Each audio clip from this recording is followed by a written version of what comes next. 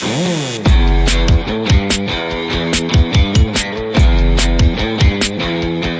there, comrades, and welcome to a special Killjoy Primer. I am your host, Killjoy Meg. The reason I am recording this primer is because I want to lay a foundation for how we're going to build the content of this podcast. I want you to understand the type of feminism that I'm advocating and that undergirds the content of this show. Right now, feminism is incredibly popular in the mainstream. As Jessica Valenti puts it, feminism is in the zeitgeist. There are a lot of misconceptions about what feminism is and what it means to be a feminist. So what is feminism and what does it mean to be a feminist? Feminism should be a simple shared value, right? After all, feminism is for everybody. But we don't have clear, distinct boundaries of what feminist values are because we lack a sound foundation on which to construct theory or engage in meaningful praxis. For instance, the definition that most people associate with feminism is the classic dictionary definition of the social and economic and political equality of the sexes. Simple definition, right? Except it's not simple. It's just simplistic. Because what do we mean by equal? And to whom are we equal to? As Bell Hooks argues in her first book, Feminist Theory from Margin to Center, women of color and low-income women were not satisfied by this definition because it did not address their race and class issues. They are continually reminded in their everyday lives that all women do not share a common social status. And most men in their social groups are also exploited and oppressed. Knowing that men in their groups do not have social, political, and economic power, they would not deem it liberatory to share their social status. As Bell Hooks argues, feminist politics is losing momentum because feminist movement has lost clear definitions. And in fact, in a lot of ways, feminism is still not very popular.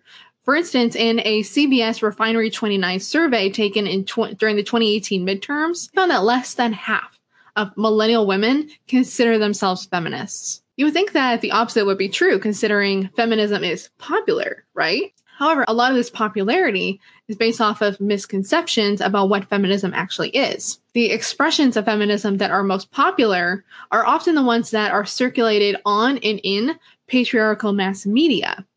And these expressions of feminism are safe, affirmative, and corporate-friendly, and are thus supportive of the status quo. As Zainab Banatweiser argues, the visibility of popular feminism, where examples appear on television, in film, on social media, and on bodies, is important, but it often stops there, as if seeing or purchasing feminism is the same as changing patriarchal structures. So these expressions of feminism are merely akin to tokenism, or what Joan Scott calls the add women and stir approach to liberal feminism, where women are at the table, but the table doesn't change.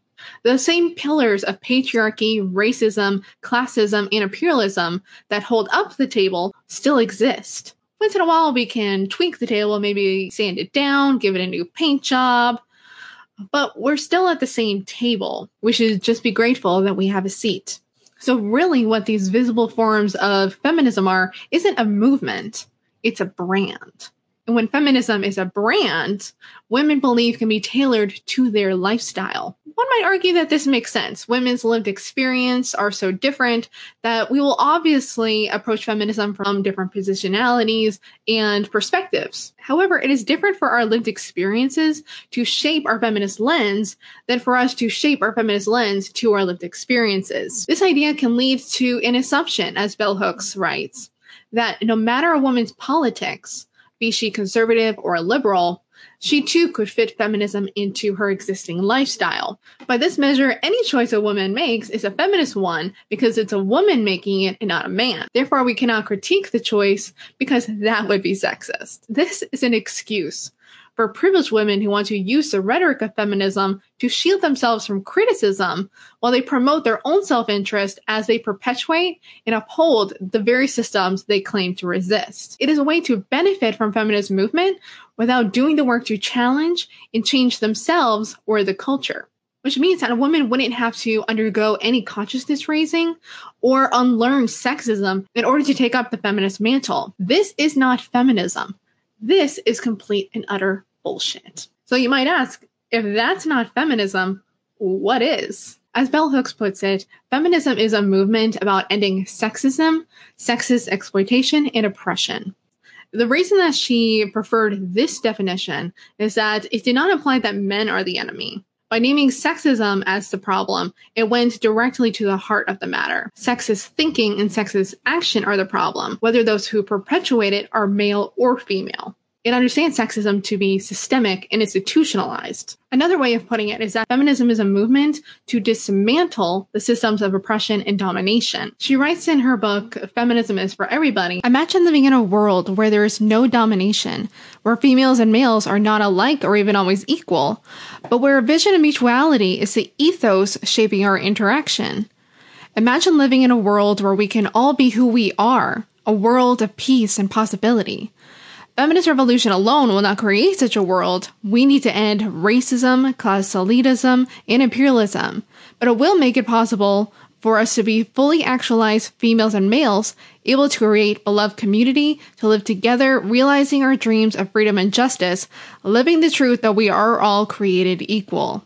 My definition of feminism is very much informed by Bell Hooks' definition, but is also informed by the likes of Audre Lorde, Nancy Fraser, Sarah Ahmed, Chandra Mohanty, and others. Bell Hooks argues that when feminism is defined in such a way that calls attention to the diversity of women's social and political realities, it centers the experiences of women who are most marginalized, least studied, and whose lives are least changed by political movements, meaning that our feminism needs to be intersectional. And feminism that is not intersectional is bullshit. The way I like to define feminism is that feminism is an intersectional political movement to end sexism, sexist exploitation, and oppression so all humans may live fully actualized lives. Feminism is a movement to dismantle systems of oppression and domination. So feminism is a political movement to dismantle imperialist, white supremacist, capitalist patriarchy. And if this sounds like a feminism that you want to advocate, you just might be a feminist. Thank you so much for watching this Killjoy Primer. If you liked what you saw, please give it a thumbs up. And don't forget to subscribe and turn on the notification bell so you never miss another video. See you Killjoys next time. Short term, Shirley Moore, let me hear